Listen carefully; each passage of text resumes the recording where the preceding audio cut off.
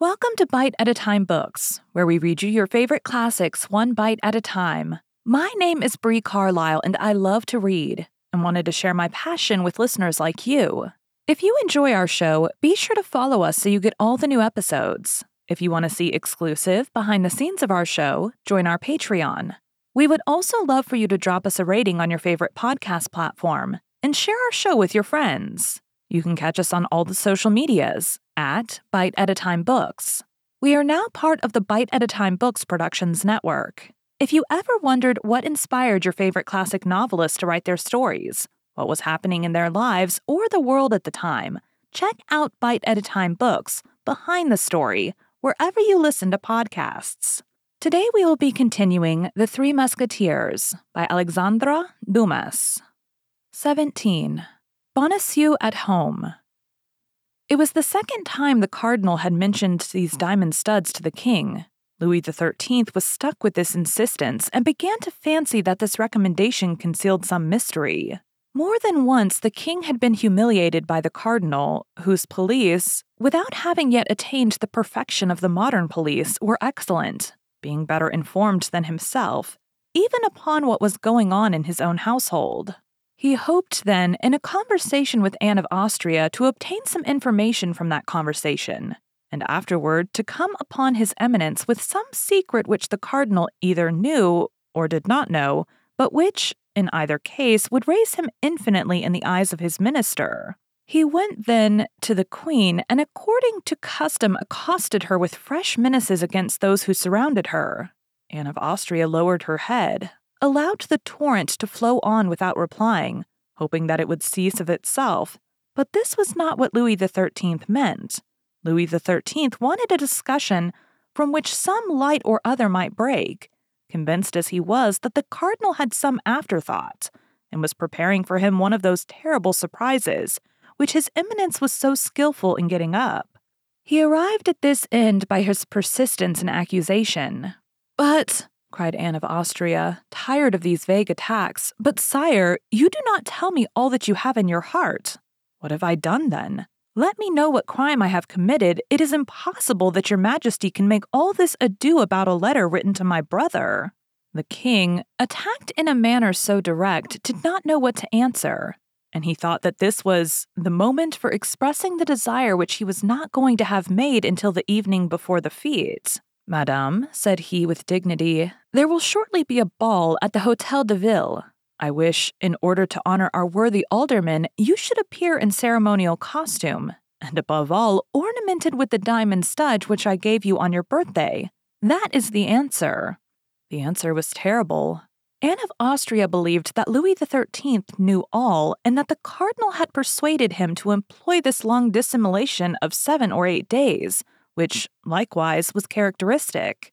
She became excessively pale, leaned her beautiful hand upon a console, which hand appeared then like one of wax, and looking at the king with terror in her eyes, she was unable to reply by a single syllable. "You hear, madame?" said the king, who enjoyed the embarrassment to its full extent, but without guessing the cause. "You hear, madame?" "Yes, sire, I hear," stammered the queen. "You will appear at this ball." "Yes." "With those studs?" "Yes." The queen's paleness, if possible, increased. The king perceived it and enjoyed it with that cold cruelty which was one of the worst sides of his character. "Then that is agreed," said the king, "and that is all I had to say to you." "But on what day will this ball take place?" asked Anne of Austria. Louis XIII felt instinctively that he ought not to reply to this question, the queen having put in an almost dying voice. "Oh, very shortly, madame," said he, "but I do not precisely recollect the date of the day. I will ask the cardinal." "It was the cardinal, then, who informed you of this feat?" "Yes, madame," replied the astonished king. "But why do you ask that?" "It was he who told you to invite me to appear with these studs?" "That is to say, madame, it was he, sire, it was he." "Well, and what does it signify whether it was he or I? Is there any crime in this request?" "No, sire." "Then you will appear?" "Yes, sire." "That is well," said the king, retiring. "That is well. I count upon it." The queen made a curtsy, less from etiquette than because her knees were sinking under her. The king went away enchanted. I am lost, murmured the queen. Lost, for the cardinal knows all, and it is he who urges on the king who, as yet knows nothing, but will soon know everything. I am lost. My God, my God, my God. She knelt upon a cushion and prayed with her head buried between her palpitating arms. In fact, her position was terrible. Buckingham had returned to London. Madame de Chevreuse was at Tours. More closely watched than ever, the queen felt certain, without knowing how to tell which, that one of her women had betrayed her. Laporte could not leave the Louvre. She had not a soul in the world in whom she could confide. Thus, while contemplating the misfortune which threatened her and the abandonment in which she was left, she broke out into sobs and tears. "Can I be of service to your Majesty?" said all at once a voice full of sweetness and pity. The queen turned sharply round, for there could be no deception in the expression of that voice. It was a friend who spoke thus. In fact, at one of the doors which opened into the queen's apartment appeared the pretty Madame Bonacieux. She had been engaged in arranging the dresses and linen in the closet when the king entered. She could not get out and had heard all. The queen uttered a piercing cry at finding herself surprised, for in her trouble she did not at first recognize the young woman who had been given to her by Laporte. "Oh, fear nothing, madame," said the young woman, clasping her hands and weeping herself at the queen's sorrows. "I am your Majesty's body and soul, and however far I may be from you, however inferior may be my position, I believe I have discovered a means of extricating your Majesty from your trouble." "You? Oh, heaven, you?" cried the queen. "But look me in the face. I am betrayed on all sides. Can I trust in you?" "Oh, madame," cried the young woman, falling on her knees, "upon my soul, I am ready to die for your Majesty."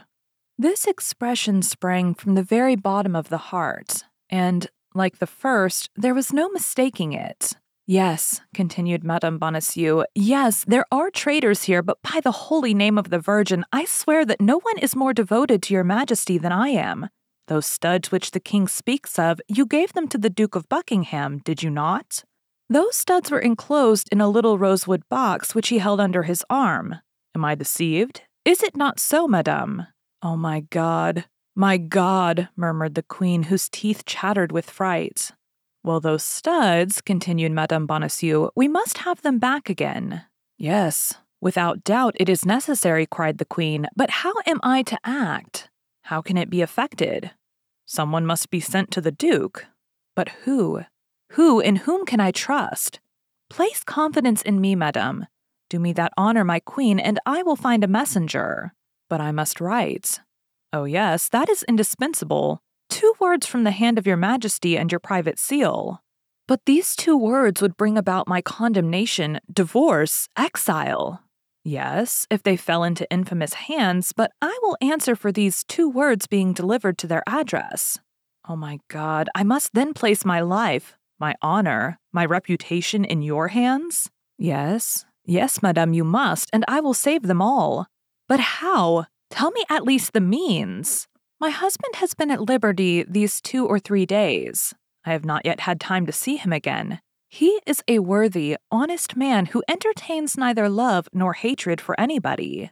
He will do anything I wish. He will set out upon receiving an order from me without knowing what he carries, and he will carry your Majesty's letter without even knowing it is from your Majesty to the address which is on it." The queen took the 2 hands of the young woman with a burst of emotion, gazed at her as if to read her very heart, and seeing nothing but sincerity in her beautiful eyes, embraced her tenderly. "Do that," cried she, "and you will have saved my life. You will have saved my honor. Do not exaggerate the service I have the happiness to render your Majesty. I have nothing to save for your Majesty. You are only the victim of perfidious plots." "That is true, my child," said the queen. "You are right. Give me then that letter, madame. Time presses." The queen ran to a little table on which were ink, paper, and pens. She wrote 2 lines, sealed the letter with her private seal, and gave it to Madame Bonacieux. "And now," said the queen, "we are forgetting one very necessary thing." "What is that, madame?" "Money." Madame Bonacieux blushed.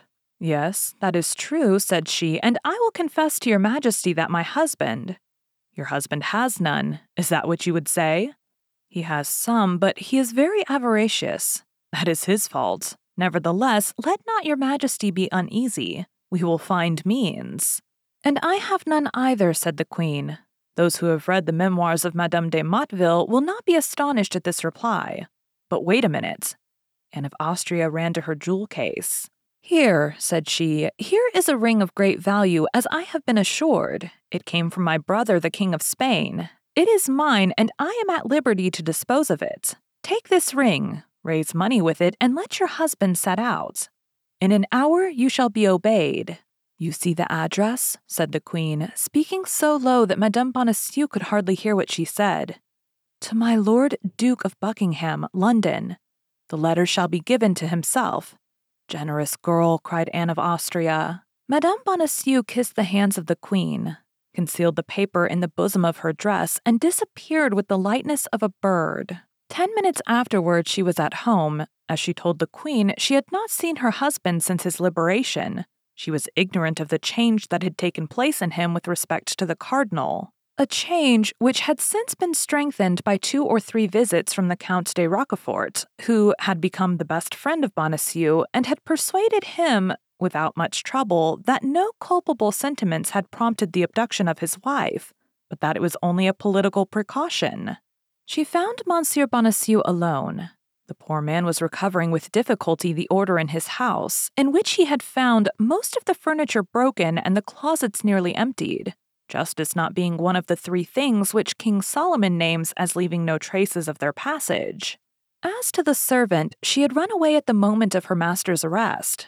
Terror had had such an effect upon the poor girl that she had never ceased walking from Paris till she reached Burgundy, her native place. The worthy mercer had, immediately upon re-entering his house, informed his wife of his happy return, and his wife had replied by congratulating him and telling him that the first moment she could steal from her duties should be devoted to paying him a visit. This first moment had been delayed 5 days, which, under any other circumstances, might have appeared rather long to Monsieur Bonacieux, but he had, in the visit he had made to the cardinal and in the visits Rochefort had made him, ample subjects for reflection. And as everybody knows, nothing makes time pass more quickly than reflection. This was the more so because Bonacieux's reflections were all rose-colored. Rochefort called from his friend his dear Bonacieux, and never ceased telling him that the cardinal had a great respect for him. The mercer fancied himself already on the high road to honors and fortune. On her side, Madame Bonacieux had also reflected, but it must be admitted upon something widely different from ambition. In spite of herself, her thoughts constantly reverted to that handsome young man who was so brave and appeared to be so much in love. Married at 18 to Monsieur Bonacieux, having always lived among her husband's friends, people little capable of inspiring any sentiment whatever in a young woman whose heart was above her position, Madame Bonacieux had remained insensible to vulgar seductions. But at this period, the title of gentleman had great influence with the citizen class, and D'Artagnan was a gentleman. Besides, he wore the uniform of the guards, which, next to that of the musketeers, was most admired by the ladies. He was, we repeat, handsome, young, and bold. He spoke of love like a man who did love and was anxious to be loved in return. There was certainly enough in all this to turn a head only 23 years old, and Madame Bonacieux had just attained that happy period of life. The couple then, although they had not seen each other for 8 days, and during that time serious events had taken place in which both were concerned, accosted each other with a degree of preoccupation. Nevertheless, Bonacieux manifested real joy and advanced toward his wife with open arms. Madame Bonacieux presented her cheek to him. "Let us talk a little," said she. "How?" said Bonacieux, astonished. "Yes, I have something of the highest importance to tell you." "True," said he, "and I have some questions sufficiently serious to put to you. Describe to me your abduction, I pray you." "Oh, that's of no consequence just now," said Madame Bonacieux. "And what does it concern, then? My captivity? I heard of it the day it happened, but as you were not guilty of any crime, as you were not guilty of any intrigue, as you, in short, knew nothing that could compromise yourself or anybody else, I attached no more importance to that event than it merited." "You speak very much at your ease, madame," said Bonacieux, hurt at the little interest his wife showed in him. "Do you know that I was plunged during a day and night in a dungeon of the Bastille? Oh, a day and a night soon pass away. Let us return to the object that brings me here." "What? That which brings you home to me? Is it not the desire of seeing a husband again from whom you have been separated for a week?" asked the mercer, piqued to the quick. "Yes, that first, and other things afterward." "Speak." "It is a thing of the highest interest, and upon which our fortune perhaps depends." "The complexion of our fortune has changed very much since I saw you, Madame Bonacieux, and I should not be astonished if in the course of a few months it were to excite the envy of many folks." "Yes, particularly if you follow the instructions I am about to give you." "Me?" "Yes, you. There is good and holy action to be performed, monsieur, and much money to be gained at the same time." Madame Bonacieux knew that in talking of money to her husband, she took him on his weak side. But a man, were he even a mercer, when he had talked for 10 minutes with Cardinal Richelieu, is no longer the same man. "Much money to be gained?" said Bonacieux, protruding his lip. "Yes, much." "About how much?" 1,000 pistoles, perhaps." "What you demand of me is serious, then." "It is indeed." "What must be done?" "You must go away immediately. I will give you a paper which you must not part with on any account, and which you will deliver into the proper hands." "And whither am I to go?" "To London." "I go to London? Go to? You jest. I have no business in London." "But others wish that you should go there." "But who are those others?" "I warn you that I will never again work in the dark, and that I will know not only to what I expose myself, but for whom I expose myself." "An illustrious person sends you. An illustrious person awaits you. The recompense will exceed your expectations. That is all I promise you." "More intrigues. Nothing but intrigues. Thank you, madame. I am aware of them now. Monsieur Cardinal has enlightened me on that head." "The Cardinal?" cried Madame Bonacieux. "Have you seen the Cardinal?" "He sent for me," answered the mercer proudly. "And you responded to his bidding, you imprudent man." "Well, I can't say I had much choice of going or not going, for I was taken to him between 2 guards. It is true also that as I did not know his eminence, if I had been able to dispense with the visit, I should have been enchanted." "He ill-treated you, then? He threatened you?" "He gave me his hand and called me his friend." "His friend? Do you hear that, madame? I am the friend of the great cardinal." "Of the great cardinal? Perhaps you would contest his right to that title, madame." "I would contest nothing, but I tell you that the favor of a minister is ephemeral, and that a man must be mad to attach himself to a minister. There are powers above his which do not depend upon a man or the issue of an event. It is to these powers we should rally." "I am sorry for it, madame, but I acknowledge no other power but that of the great man whom I have the honor to serve." "You serve the cardinal?" "Yes, madame, and as his servant, I will not allow you to be concerned in plots against the safety of the state, or to serve the intrigues of a woman who is not French and who has a Spanish heart. Fortunately, we have the great cardinal. His vigilant eye watches over and penetrates to the bottom of the heart." Bonacieux was repeating, word for word, a sentence which he had heard from the Count de Roquefort, but the poor wife, who had reckoned on her husband, and who, in that hope, had answered for him to the queen, did not tremble the less, both at the danger into which she had nearly cast herself, and at the helpless state to which she was reduced. Nevertheless, knowing the weakness of her husband, and more particularly his cupidity, she did not despair of bringing him round to her purpose. "Ah, you are a cardinalist then, monsieur, are you?" cried she, "and you serve the party of those who maltreat your wife and insult your queen. Private interests are as nothing before the interests of all. I am for those who save the state," said Bonacieux emphatically. "And what do you know about the state you talk of?" said Madame Bonacieux, shrugging her shoulders. "Be satisfied with being a plain, straightforward citizen, and turn to that side which offers the most advantages." Eh, said Bonacieux, slapping a plump, round bag which returned a sound of money. What do you think of this, Madame Preacher? Whence comes that money? You do not guess? From the cardinal? From him, and from my friend the Count de Roquefort. The Count de Roquefort? Why, it was he who carried me off. That may be, madame. And you received silver from that man.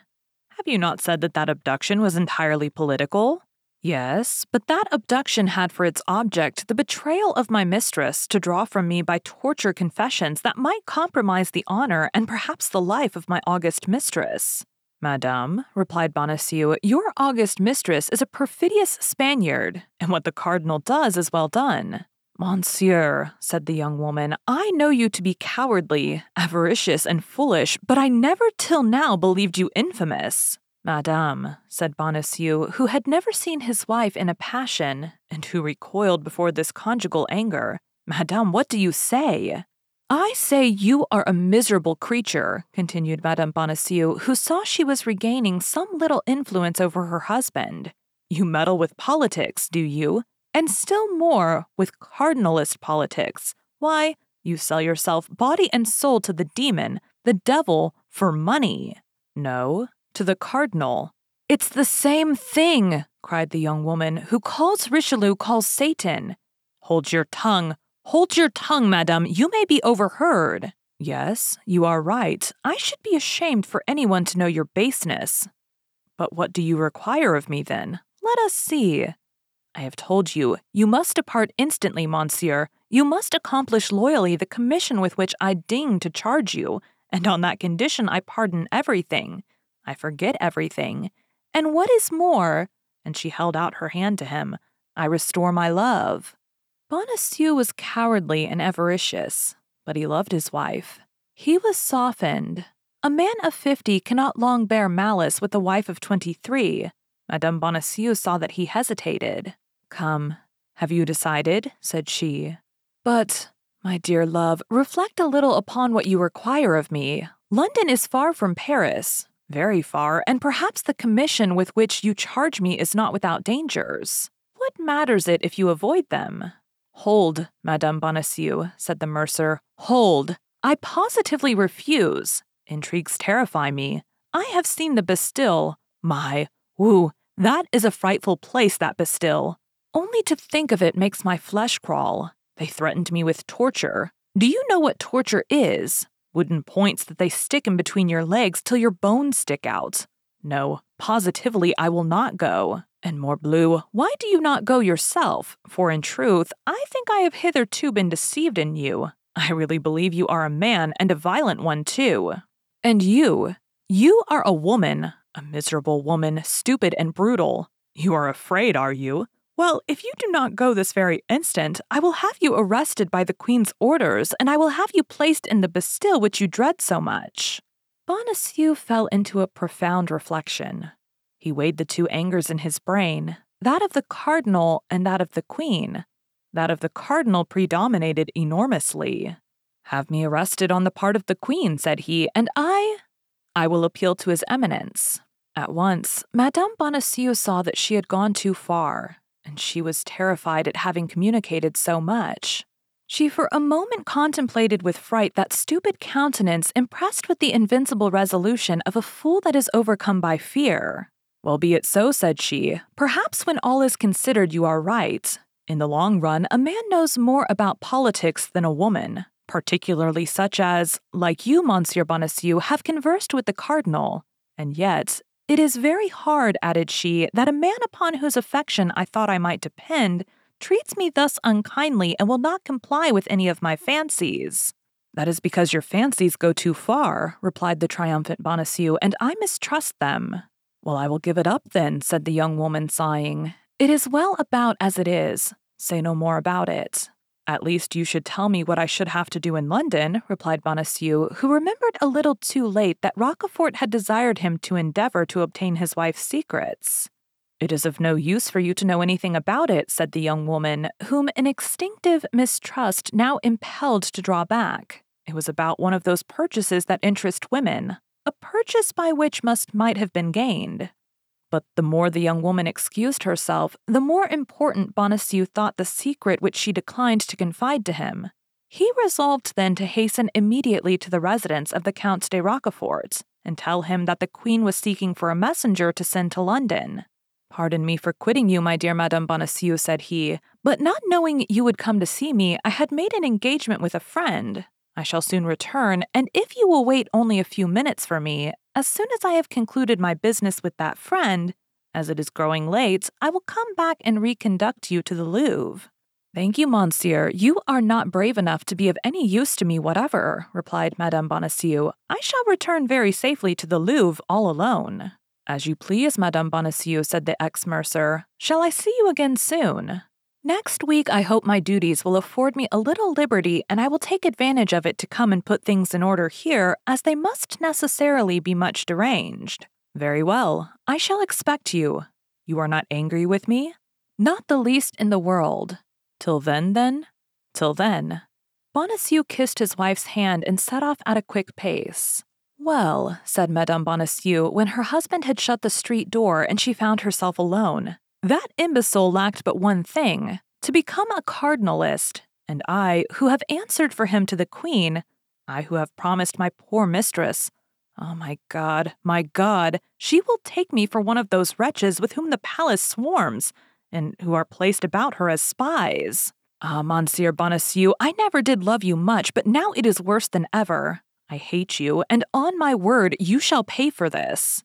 At the moment she spoke these words, a rap on the ceiling made her raise her head, and a voice which reached her through the ceiling cried, "Dear Madame Bonacieux, open for me the little door on the alley, and I will come down to you."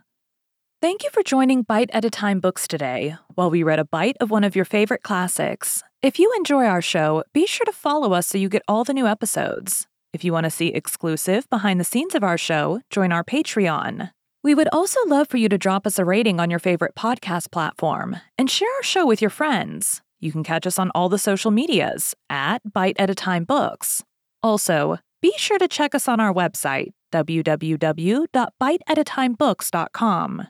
We are now part of the Bite at a Time Books Productions Network. If you ever wondered what inspired your favorite classic novelists to write their stories, what was happening in their lives or the world at the time, check out Bite at a Time Books Behind the Story, Tuesdays wherever you listen to podcasts. Again, my name is Bree Carlisle, and I hope you come back tomorrow while we take the next bite of the Three Musketeers.